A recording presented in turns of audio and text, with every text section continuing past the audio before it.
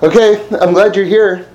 There's a lot to review. I just want to begin with something very sort of foundational that we had the privilege of having Rabbi Naftali Citron, the Rav of the Carlebach Shul in New York City, and made a number of great points. But one thing that he emphasized was the importance of seeing yourself in the weekly parsha. And often we talk about how the greatest summary of what's going on in the world, in terms of newspaper headlines, is really what's going on in the parsha. But and certainly that's true. And often I'll refer to Rav Wolfson's words that the fabric of the world is actually made up. God weaves together the letters of that week's parsha. And so the fabric of reality is actually being made from the week's parsha. So that's also true. But there's an even deeper point here, which is that our lives are being reflected in the parsha itself. And the importance of going through the weekly parsha and asking yourself, where am I in the parsha? And how is this referring to what's going on in my life right now? Because that degree of how much we're personalizing the Torah and personalizing our experience is essential, because God is speaking to us through the Torah. So and by the way, that's a skill. You have to know how to do it. You can't use it as a bat to hit yourself over the head with. It's a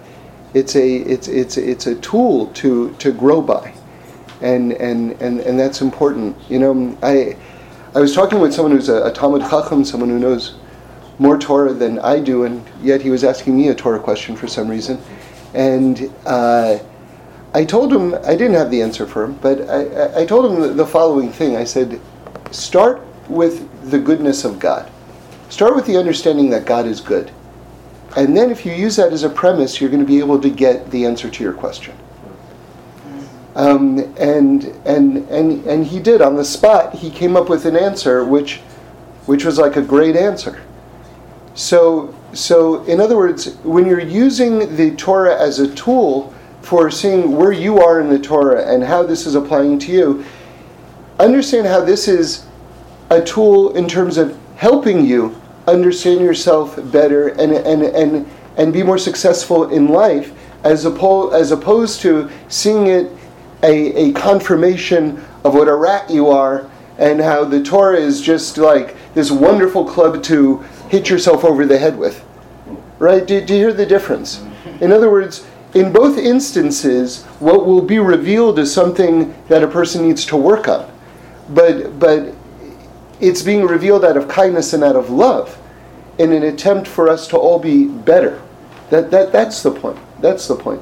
I once heard in the name of Rav Noach Weinberg, the head of Esha Torah, Alav Shalom, that how do people respond to criticism? Right? So he gave an example. He says, imagine you're walking down the street and someone says, hey, wait a second. You dropped your wallet here. And can you imagine if your response is, why are you always criticizing me? I mean, here the person he's giving you back your wallet. No one wants to lose their wallet. And yet, I guess there's a way to construe it in a way that, oh, you're the one who dropped your wallet. Oh, yeah, that's me, just the guy who drops his wallet. You're kind of missing the point. You're having it restored to you. So in other words, when the Torah is pointing out, when you see your flaws in the Torah, and the Torah is helping us with our flaws, understanding that it's coming to give you back your wallet, so to speak. It's coming to make you whole again, not for us to wallow in our deficiencies. Okay. With that in mind, Parshas Balak is unbelievable, because I don't know anyone who is exempt from this category of fixing. I think this is really talking about all of us in the widest sense, and really in the deepest sense. In the deepest sense. See, I heard from Reb Shlomo in the name of the Ishbitzer Rebbe that the deepest question a person can ask of themselves is, what does Hashem want from me this moment? What does Hashem want from me this moment? Okay? So this takes a lot of work, because sometimes you can't necessarily, sometimes you can get an answer, right? But you're not necessarily in a place to institute the answer at that point. You see, there's something, Rav Dessler talks about something called the point of Bechira. And anyone who's interested in personal growth and change, whether it's individually or in a relationship or with God or whatever it is, has to understand this idea of the point of Bechira. I'll explain it. Bechira means free choice. You see, if you were to ask me, should I be learning more Torah? I'll tell you absolutely. I'm not studying enough Torah. By the way, that's actually the truth. So how much Torah would you like to be learning? How much Torah do you think you should be learning? Ideally, like let's say everything's paid for, like I don't have to worry about anything. I don't know, 16 hours a day. Wow.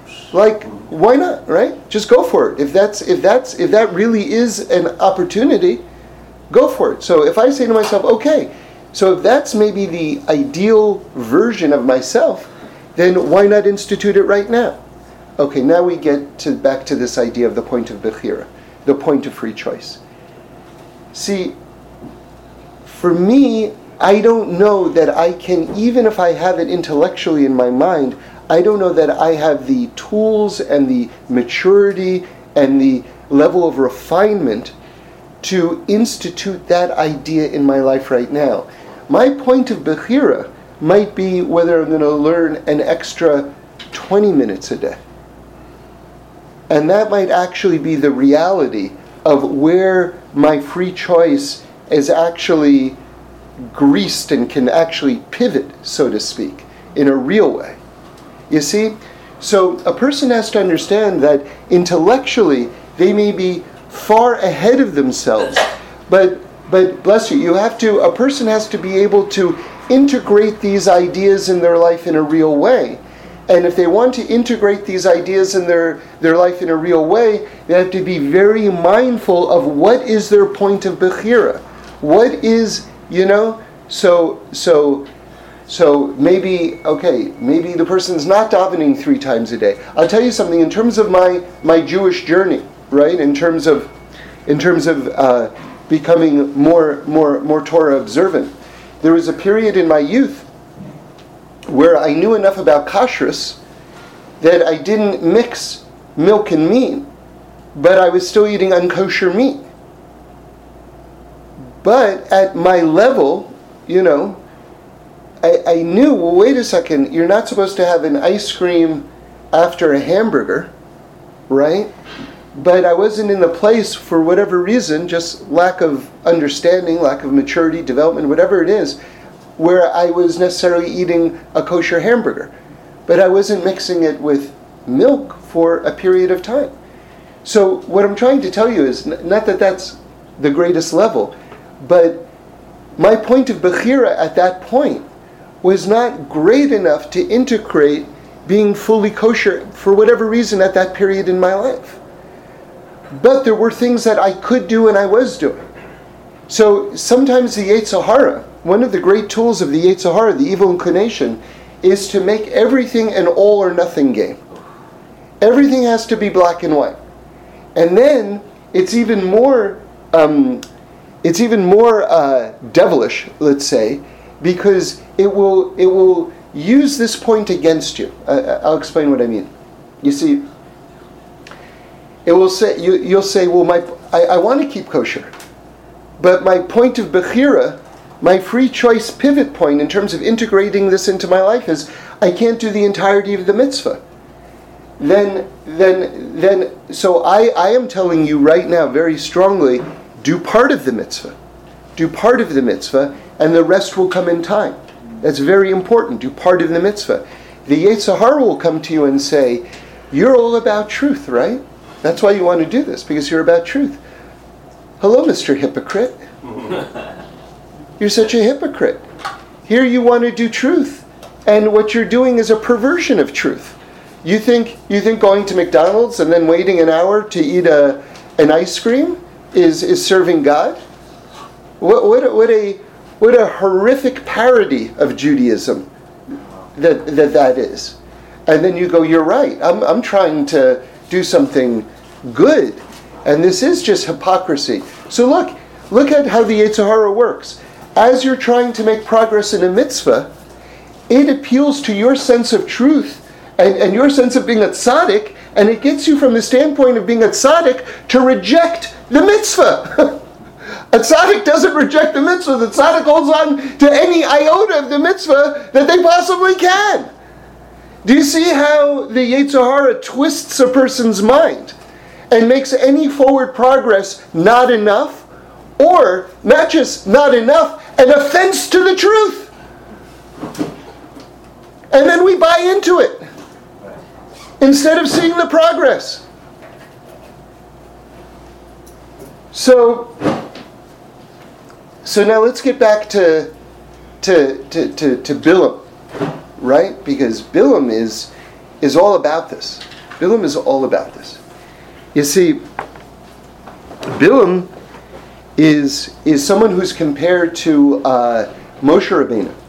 In other words, the rabbis teach that in the end of days, when God reveals himself and shows who the Jewish people are, shows what the Torah is, so that the whole world has clarity in it. The non-Jewish world, the rabbis teach us, from ancient times the rabbis teach this, the non-Jewish world is going to complain. And they're going to say, God, if you had given us a Moshe Rabbeinu, a Moses, then we also would have done what the Jewish people are doing. And God is going to respond back, I gave you Bilam. So from this standpoint, you see that Bilam was very, very great. In fact, the clearest prophecy about Mashiach in the whole 5 books is through the mouth of Bilam.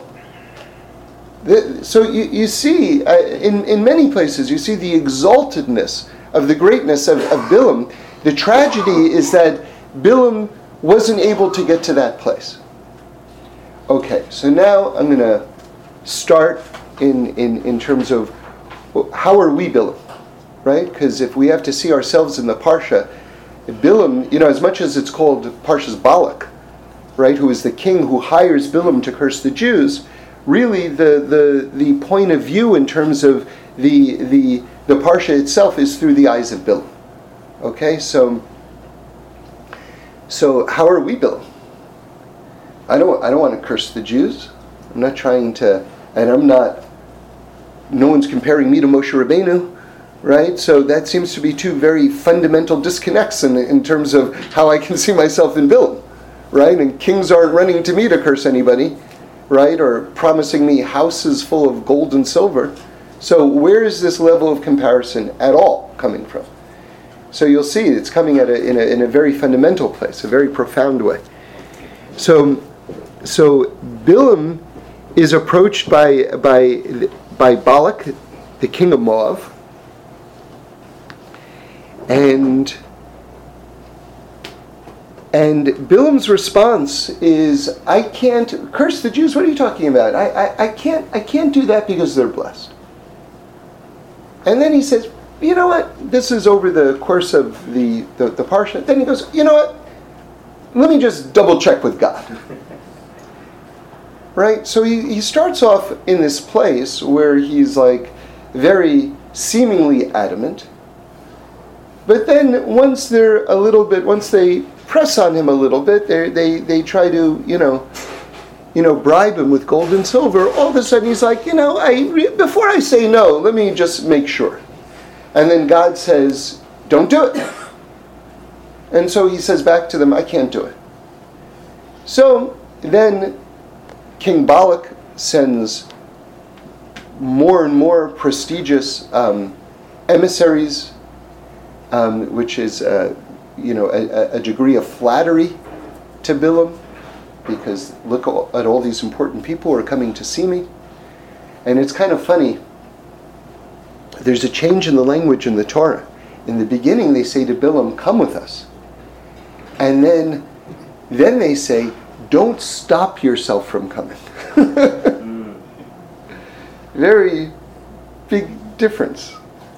right? Because they understood that he wanted to come. And then he asks God again, and he says, can I come? And then God says, all right, but you can't do anything that I don't tell you what to do. But then here's the part that's very frightening. Because here you see Bilam is checking in with God every step of the way. So seemingly, it's like super kosher, right? Like he's not doing anything without asking God first. But here you see the way they say, first come with us, and then don't stop yourself from coming with us. Here you see that on the inside, there's a total breakdown in terms of his resistance. And in fact, the deeper commentaries even say that he was waiting for Balak all along to come and to give him this opportunity because he wanted to do it from the very outset. Then we get to this line, which is, I think, kind of scary, and I'll explain it better in a moment. So God finally says to Bilam, as we just mentioned, if the men came to summon you, arise and go with them, but only the thing that I shall speak to you, that you should do. So seemingly, after this long back and forth between Bilam and God, it seems like God is giving him permission. Then Bilam says, it says he arose early in the morning, saddled his she-donkey, and went off with the officers of Moab. Now listen to this next line. God's wrath flared because he was going. Now, that seems a little confusing, doesn't it? Because he's checking in with God each step of the way. And now he gets his desire, because really from the very outset he's been wanting to curse the Jews. And he's been wanting to get all of this gold and all of this fame and attention and everything like that. And now that he seemingly has permission, all of a sudden it says God is angry with him. But God gives him another chance. God basically stops the donkey that he's on. And this in itself is very deep. There's so much going on here. I just want to stay on one point, but there's millions of things to talk about along the way. And God gives him another chance and basically puts this angel with a sword in front of him that he can't see, but the donkey can see. And then the donkey, he's hitting the donkey, saying, go on, come on, why are you stopping? Why are you stopping?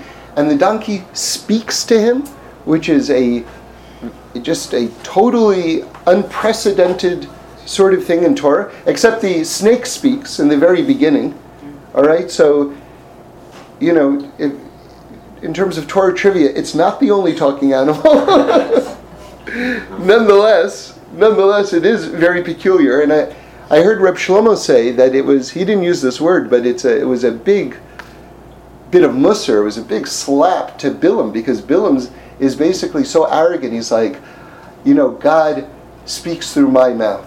And God says to him, I can speak through a donkey's mouth. You know what I mean? Like, you know, you think you're so great, you know, you're not so great. And God gives him a final chance and basically shows him his displeasure, allows him to turn back, but he doesn't turn back. Even though the donkey tells him that there's an angel with a sword blocking our way. Okay. So now here's the line that I've been building to. All right? Here's what we've been talking about. How often are we calling ourselves victims of circumstance? That's what this has been all about, okay? See, because if I'm Bilam, I think I've got a very good case to say, I'm a victim of circumstance. I was sitting in my house, minding my own business. These guys show up. They start pulling at me and wrestling with me. And you know I checked in with you God every step of the way. And then you told me to go. And now all of a sudden it's my fault. How is it my fault? So this, I think, is universally relatable. You want to see yourself in the Parsha. You want to see yourself in Bilam. To what extent are we going through life saying, what can I do? And I want to say something, we're going to talk more about this, but I want to say something very, very strong, because when I realized that that's the beginning of the Parsha, I was sort of like, it almost shook me to realize what the end of the Parsha is. The end of the Parsha is Pinchas. And Pinchas stopping a plague. The end, in other words, the Torah's own answer to this attitude is radical responsibility.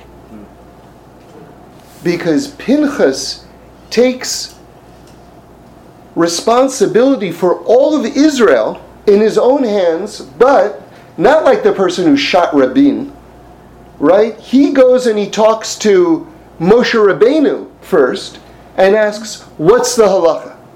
What am I supposed to do? You see, it's radical responsibility within the context of Torah law. Because radical responsibility outside the area of Torah law is another form of fanaticism, which is another form of narcissism and selfishness, which is an equal measure, but a different isotope, a different strain of, I'm a victim of circumstance. You told me I'm supposed to do the right thing, so I tried to do the right thing. No! The right thing involves going, especially if you're going to do something that has national impact, you must go through the proper channels. Right? And that's to some radical offshoot guy who's learning in his, one folding chair apartment, who's like a hidden makubal or whatever it is, and then basing everything on what he... No. You go through the front office, right? The people with official titles of large organizations, right?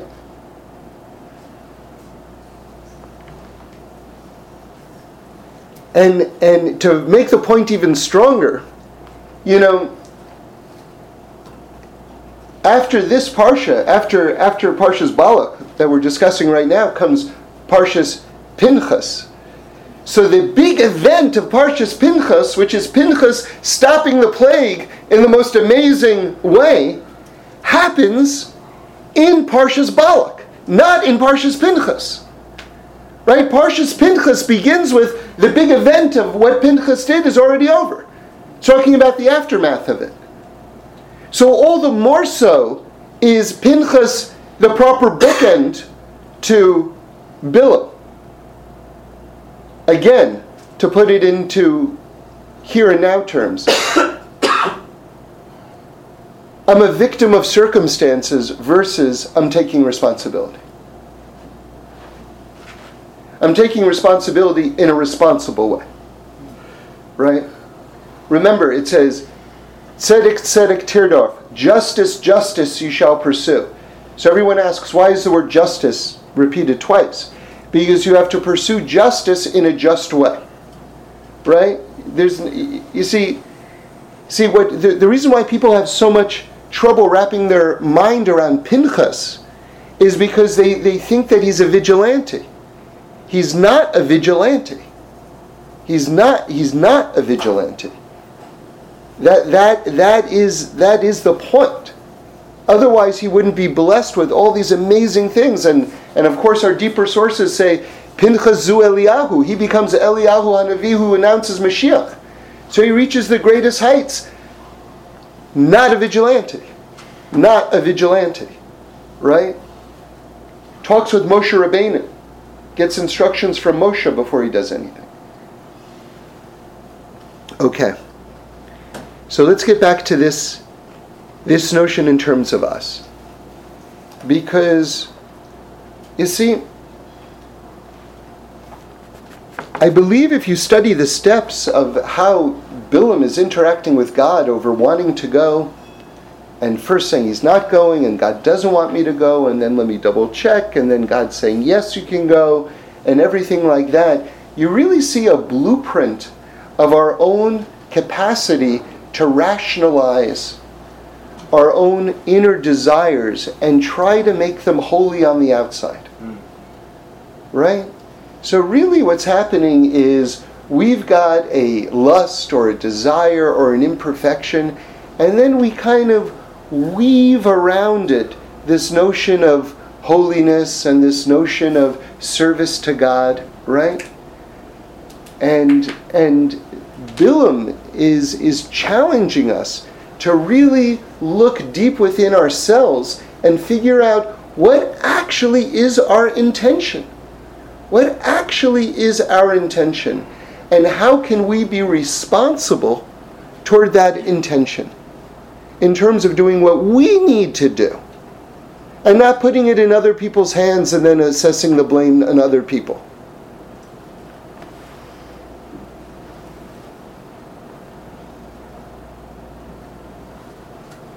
So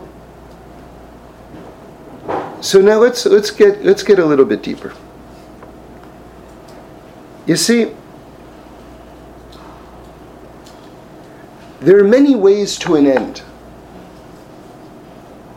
And one of the mysteries of life is how it is that we have free choice, and yet God is taking us to a very particular place. And this is something that we say is really the ultimate paradox. Like, how can both be true? But we're told that both are true. You 1000% have free choice, and God absolutely knows where He's taking you. But you say, if God knows where He's taking me, then how do I have free choice? Because if I choose this direction, which is not the direction that God wants to take me, and then God is taking me to this place, then that means that God was taking me to this place all along, and that wasn't really free choice. That was just the illusion of free choice. But no, we say we have free choice, and God is taking us to a particular place. So just to give you an answer, we've discussed this before, but I won't go into all the details, but I'll just tell you how I make peace with it. On a very simple level, in this dimension that we live in right now, it's a total paradox and contradiction, how both things can be true. 100%, it makes no sense, meaning it can't be reconciled in this dimension. In the higher dimensions, it's not even a question at all. Right?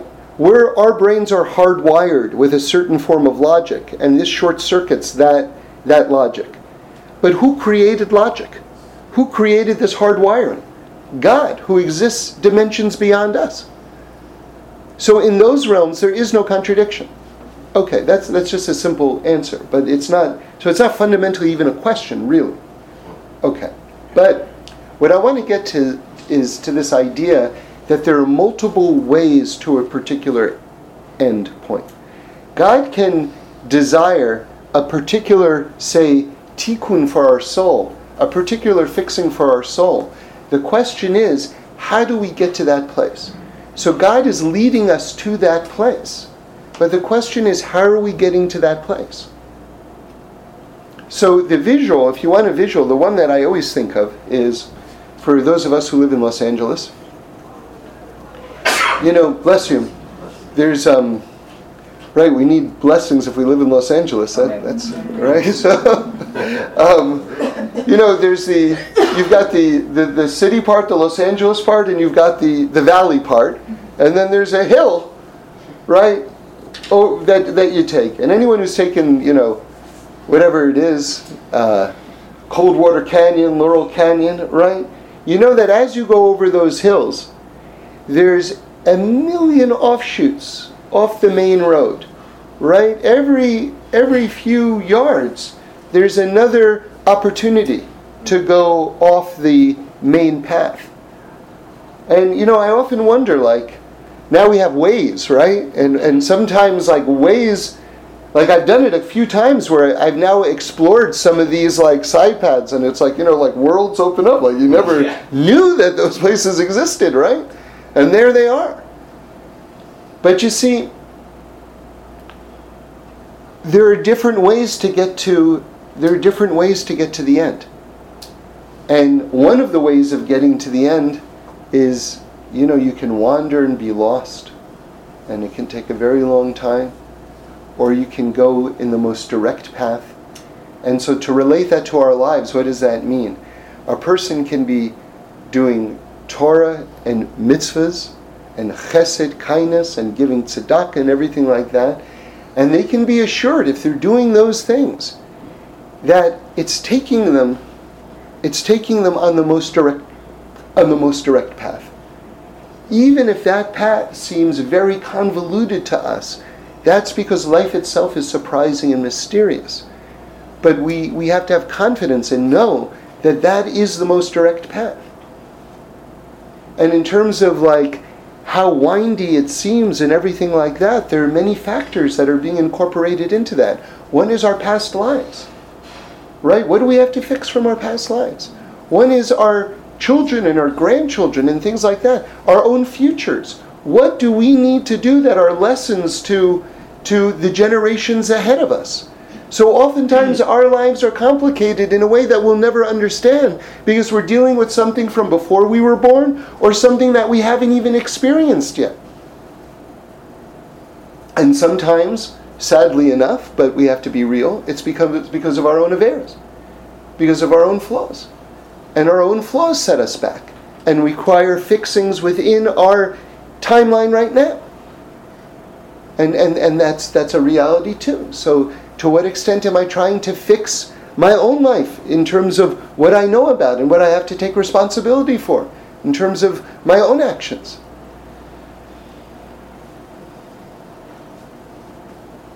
So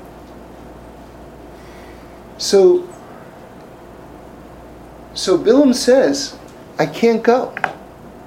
Right? So right now he's heading toward that straight path. And then he goes, but let me check with God. So God already knows that he's playing games. God already knows that he wants to go with them. So Waze says, take a right. Take this take Doña Pinata or whatever one of those like little side streets are, And then you go, okay, I'm still following the directions. And then God says, okay, go with them. You see, we through our own actions are triggering new sets of directions in terms of our life. And God is responding to the work that we're doing inside, or the lack of work that we're doing inside, and then creating new travel scenarios and new situations in our life that we're entering into. Now you can understand why God says, okay, with this in mind, okay, go with them. And then God's anger flared.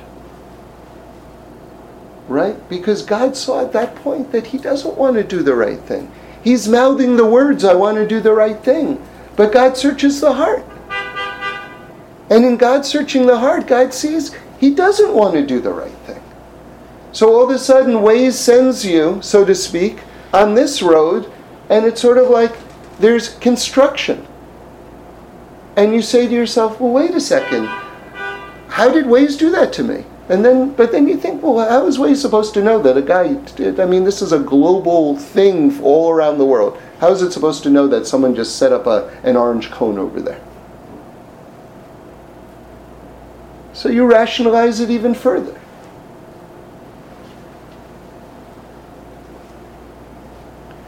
So this, and now I want to connect this. It sounds like I'm going to switch topics, but I'm absolutely not switching topics. I want to just sort of like now kind of like take a helicopter view on this discussion and discuss another point. But we're still on this point, okay? In terms of how our lives unfold in a way that really is being triggered by what's really our true desire inside. Okay? And how we are creating the map and the itinerary. And that we can create the map and the itinerary while all the same time pretending that we're just servants of God. See, that's the most devastating part of all this. Because Bilam, if you ask Bilam, he would say, you saw I was just in discussions with God. You saw, let me show you the transcript. You see what God says. But on some level, it's all a game. And it's being triggered by the fact that Bilam inside is false. So let's approach this from a different angle. There's something very remarkable about Parshas Balak. And there are other instances of what I'm going to talk about in the Torah. But you really see like the headquarters of this thought, in my opinion, right here in Parshas Balak. Which is, who recorded Parshas Balak?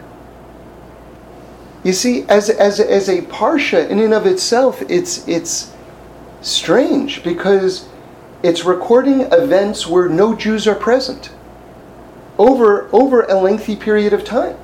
You've got Bilam sitting in his house by himself. Moshe is not there. The Jewish people are not there. You've got now Balak's conversations with the ministers of or Bilam's conversations with the ministers of Balak, recorded word for word. You've got Balak's private conversations with Bilam on these mountaintops, hidden from the Jews, where they're spying on the Jews and trying to get the best angle of, maybe we can try cursing them from this angle, because now we're seeing this section of the people who may not be on the same level as that section of the people, so maybe this is more an entree point for cursing. All these private conversations, who recorded these? I think it was the donkey. That's what I just said. So it wasn't the donkey. It was God. It was God. And here you see another example of the divinity of the Torah. Because we had no access to any of these conversations. And here you see them recorded letter for letter, how they went down. So it's very fascinating. And how I want to tie this into what we were discussing before is this notion of sometimes we can convince ourselves that God is absolutely not there.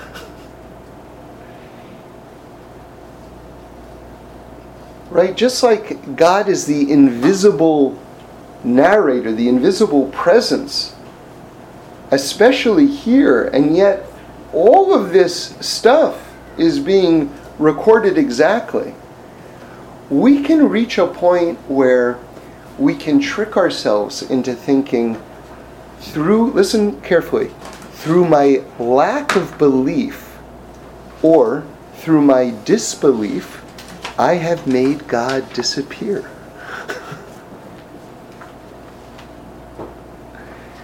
And we get so mired into our own imaginations. We get so removed from objective reality that we literally can't exist. I'm talking about the physicality of the entire world, much less my arms and legs, that we literally can't exist without God being abundantly present. But we've so turned inward into our own disbelief and our own fantasies and our own desires that we think we've created a God-free environment. And now it's just up to me to call all the shots. But meanwhile, what's God doing? God is now directing all of the situations that we're in based on what our interior dialogues are and what choices that we're making.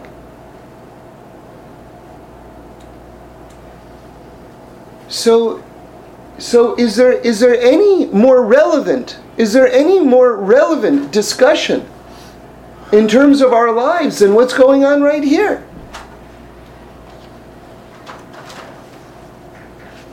So it has to begin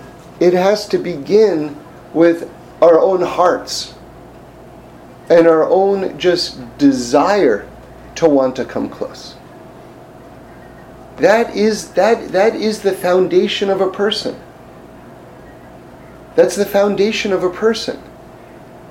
To start from the inside and work from the outside.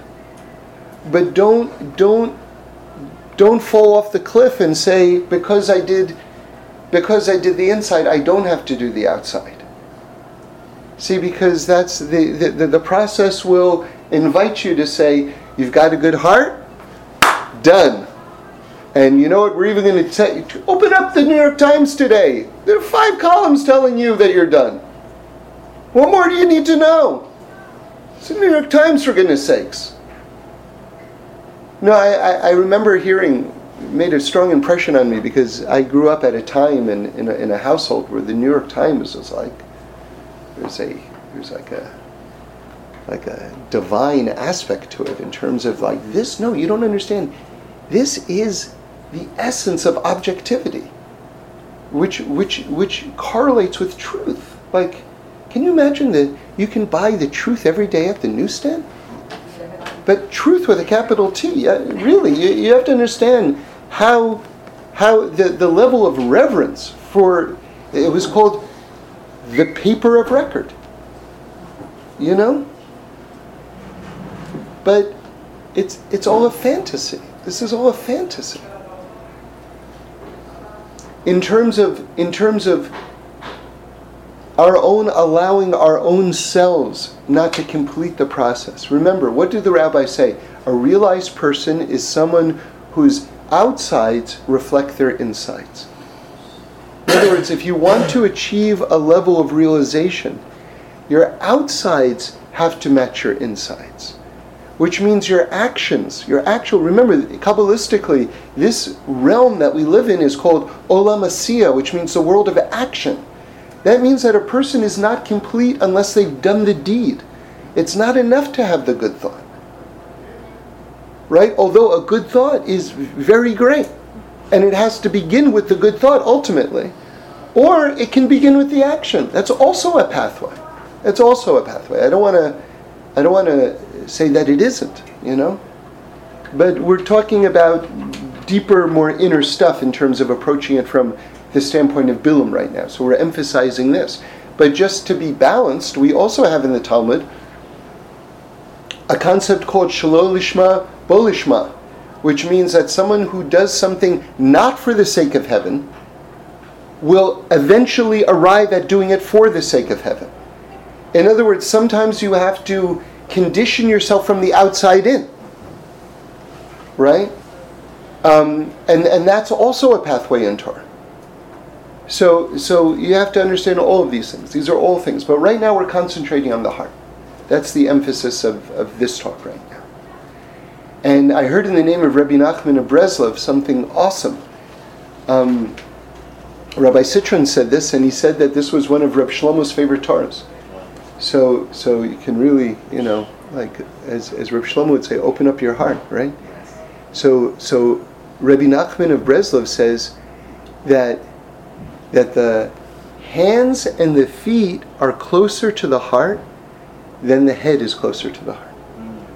Say it again. The hands and the feet are closer to the heart than the head is closer to the heart. So there's an emphasis on doing. It's an emphasis on doing there, as a true reflection, right? So a person has to want to come close, or as Reb Shlomo would say, and this was his highest compliment, that a person has to be real. And this is all about being real, because there are layers and layers and layers and layers and layers and layers and layers and layers and layers and layers and layers and layers and layers and layers and layers to the heart. Right? And as you can see, you've got a blueprint in terms of some of the layers, in terms of Bilam's conversation with God. And if you want to be led on that straight path, we have to be real, because God is looking into our heart, and we aren't victims of circumstances. And if we want to answer the question of Bilam the way the Parsha itself does with Pinchas, we have to take responsibility, and we have to do that process of digging down. And I don't know that you ever reach the bottom of your heart, by the way. I don't know that you ever do. But you can get to pretty good places. You can get to very real places. And, I was remembering something, I don't know, something from years ago. I got this kosher cookbook. There used to be a cookbook store here in Los Angeles that there was a whole bookstore that only sold cookbooks. So, and I went in and I went into the kosher section, and they had like all these sort of like unusual kosher cookbooks. And one of them was a Cajun kosher cooking. And I bought that one. And they had a turkey gumbo soup. And I haven't really made a lot of recipes in my whole life out of a cookbook, but I made that one, and it was so good. And it required a turkey carcass. So every once in a while, I don't come across turkey carcasses that often, but, if I did and I had the presence of mind and a little time, I'd try to make this turkey gumbo soup.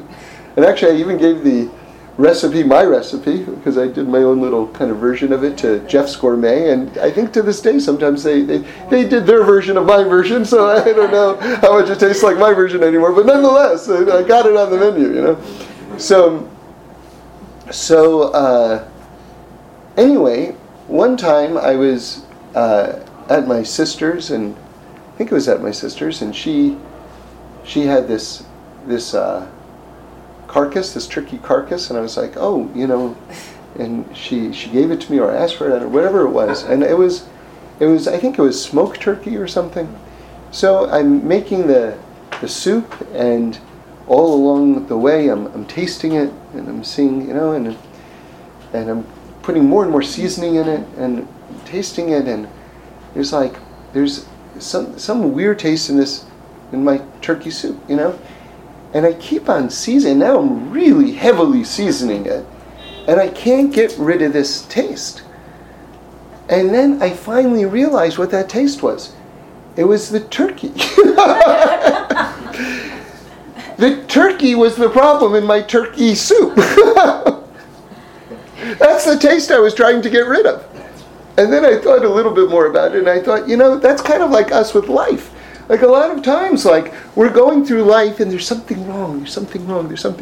Oh, I know what it is. The life part of life. The fact that all of us are confronted with challenges. No. That's the life part of life. You don't get rid of that part. And society tries to sell us this version of life. And all these products, and aisle 5, like, look at all these wonderful products that get rid of the turkey taste of turkey soup. But it can't really. And the least we can do is to understand that we have work to do. We all have work to do.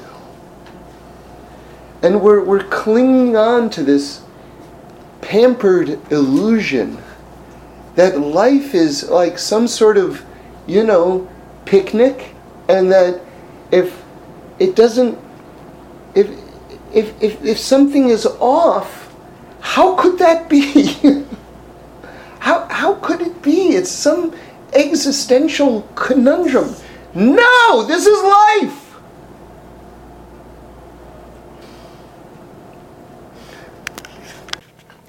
Now for some questions and answers. Sure.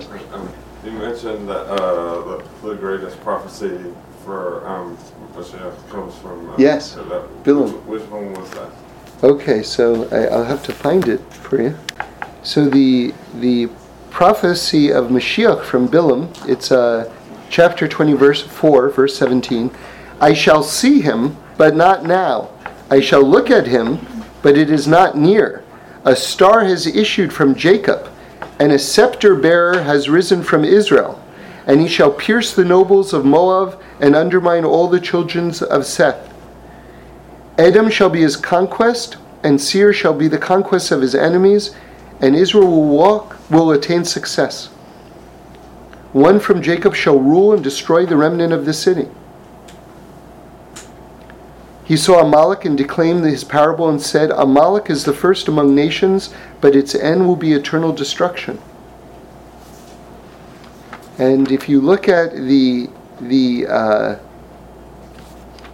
explanations of those psukim, those verses that I just read in English, you'll see it's all referring to Mashiach. I'm just fascinated by the thought of Bilam. Yeah. Yeah. One, okay, here's a guy that obviously Hashem gave him so much depth of understanding. Yes. Okay, so there's that amazing thing about him, but yet he's not able to perfect himself. And you said that Hashem's going to say, I gave you Bilam, but if this incredible prophet, unlike Moshe, who did perfect himself, who did work on himself, so he was able to be a leader, if he didn't have that, how can Hashem, I mean, if Hashem If Bilam didn't have what? Bilam didn't perfect himself, obviously. So whose fault is that? It's his fault. But what I'm saying is that this was one man who was a prophet, but he wasn't able to lead the Goyim. Nothing's free. Nothing's free. Nothing is free. Everything has to be earned.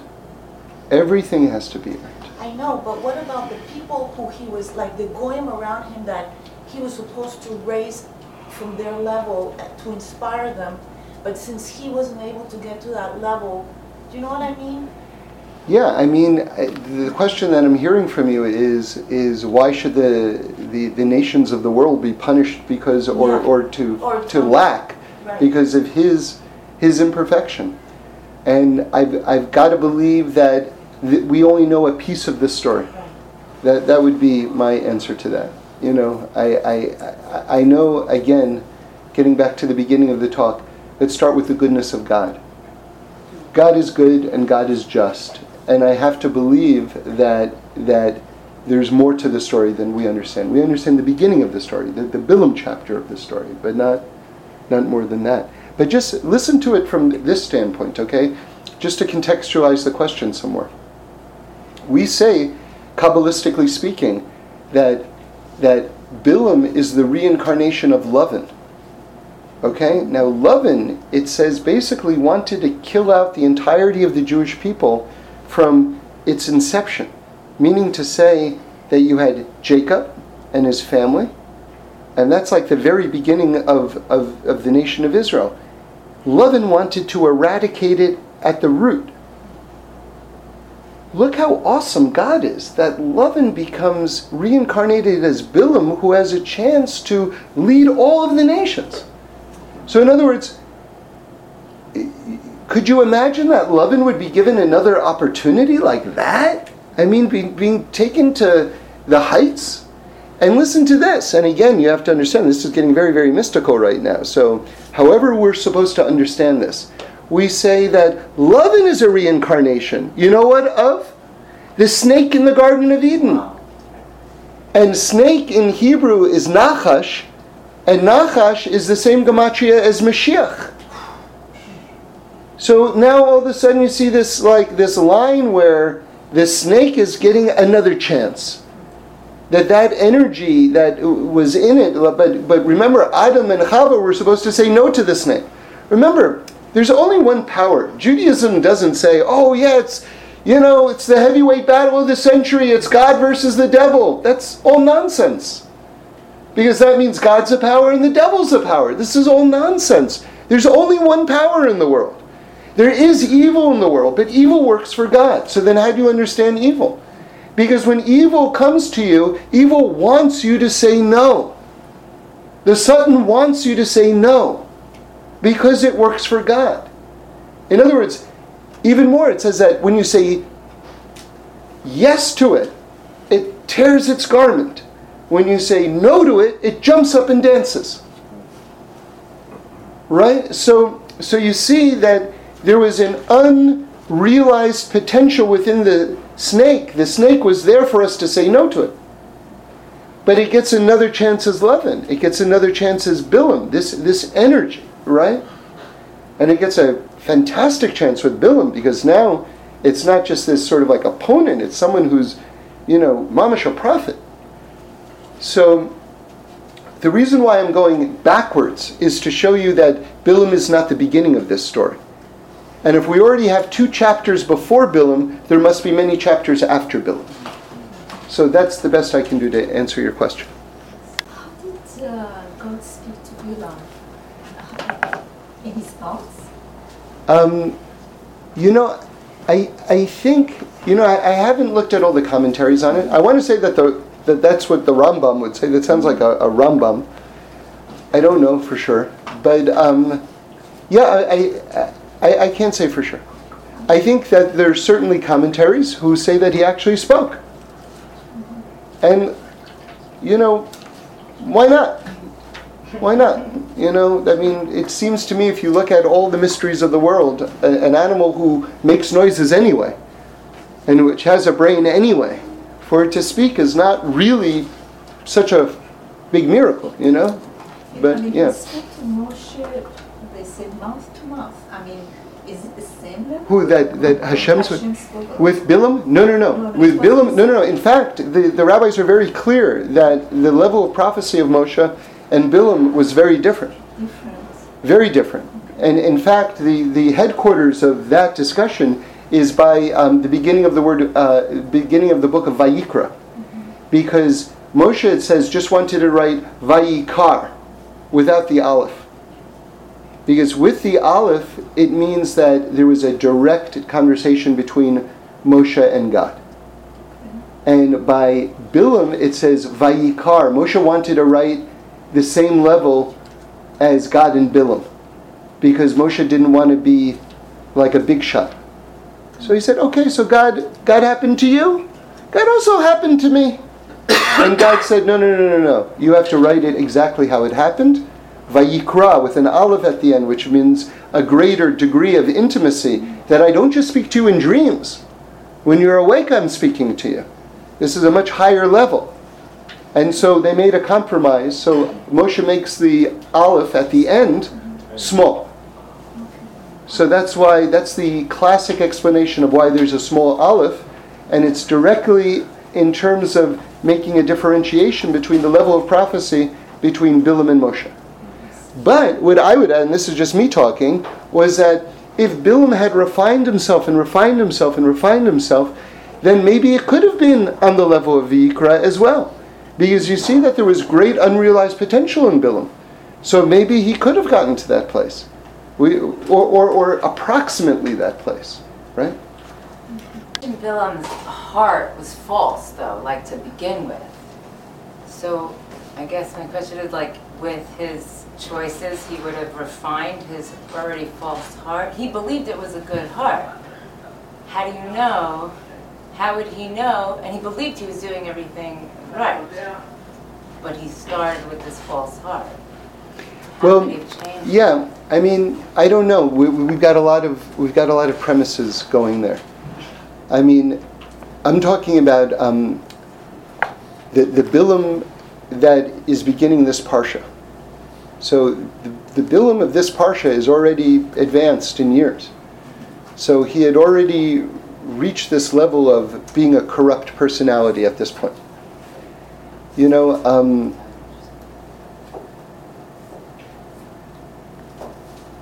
you have, let's see, there's Bilam, there's Yisro. There's a famous medrash that says that when it came to advising Paro what to do about the Jews, you know, when they start, this is at the time of the birth of Moshe, that it was actually Bilam who gave Pharaoh the advice to drown all the Jewish babies. That was Bilam. So now this is already, now that was when Moshe is at this point, you know, he's getting close to the end here. He's almost at 120. So you had, the lifespans were different at this point. Right? So Bilam was already an advisor to Moshe, to Paro at this time. So you see, Bilam was not a great guy, you know, going back like a long stretch already.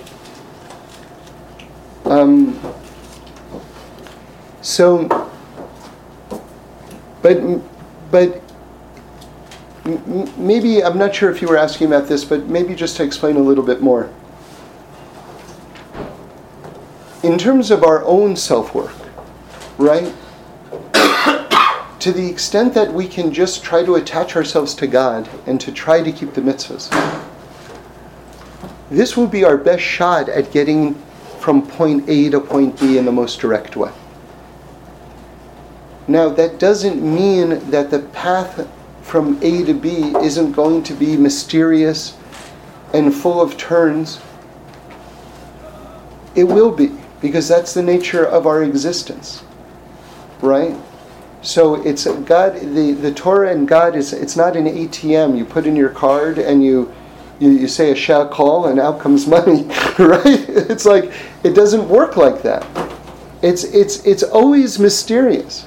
But like, to use Waze again as a metaphor, sometimes you say, how can it be sending me I know for a fact this is the wrong direction. I know for a fact this is the wrong direction. But it's taking you out of traffic, and then it takes you another way, and then you realize you got there faster. So God is the master of routing lives. And we just, I remember I was talking to a guy a few years ago. And I think a lot of people struggle with this. He didn't want to commit to being Shomer Shabbos. He didn't want to keep Shabbos. He wasn't married. And his logic was the following. And there's a good logic to it. I think ultimately it's an incorrect logic. But I understand why he thought these things. He says, look, it's very hard for me to find a girl. And what I want to do is I want to open myself to the most possibilities. So I'll be Shomer Shabbos adjacent, right? So this way I can potentially marry a Shomer Shabbos girl, but I'll also not be Shomer Shabbos so that I'm not going to scare away all the girls who aren't Shomer Shabbos, right? But I think the reality in terms of his life was that the girls who weren't Shomer Shabbos was like, you're too religious. And the girls who were Shomer Shabbos were like, you're not religious enough. He stayed with himself. So he was, in an attempt to open himself up to the widest possible field of girls, at the same time he was completely eliminating himself from both populations. So there is a certain greatness in just saying, I'm just going to be straight.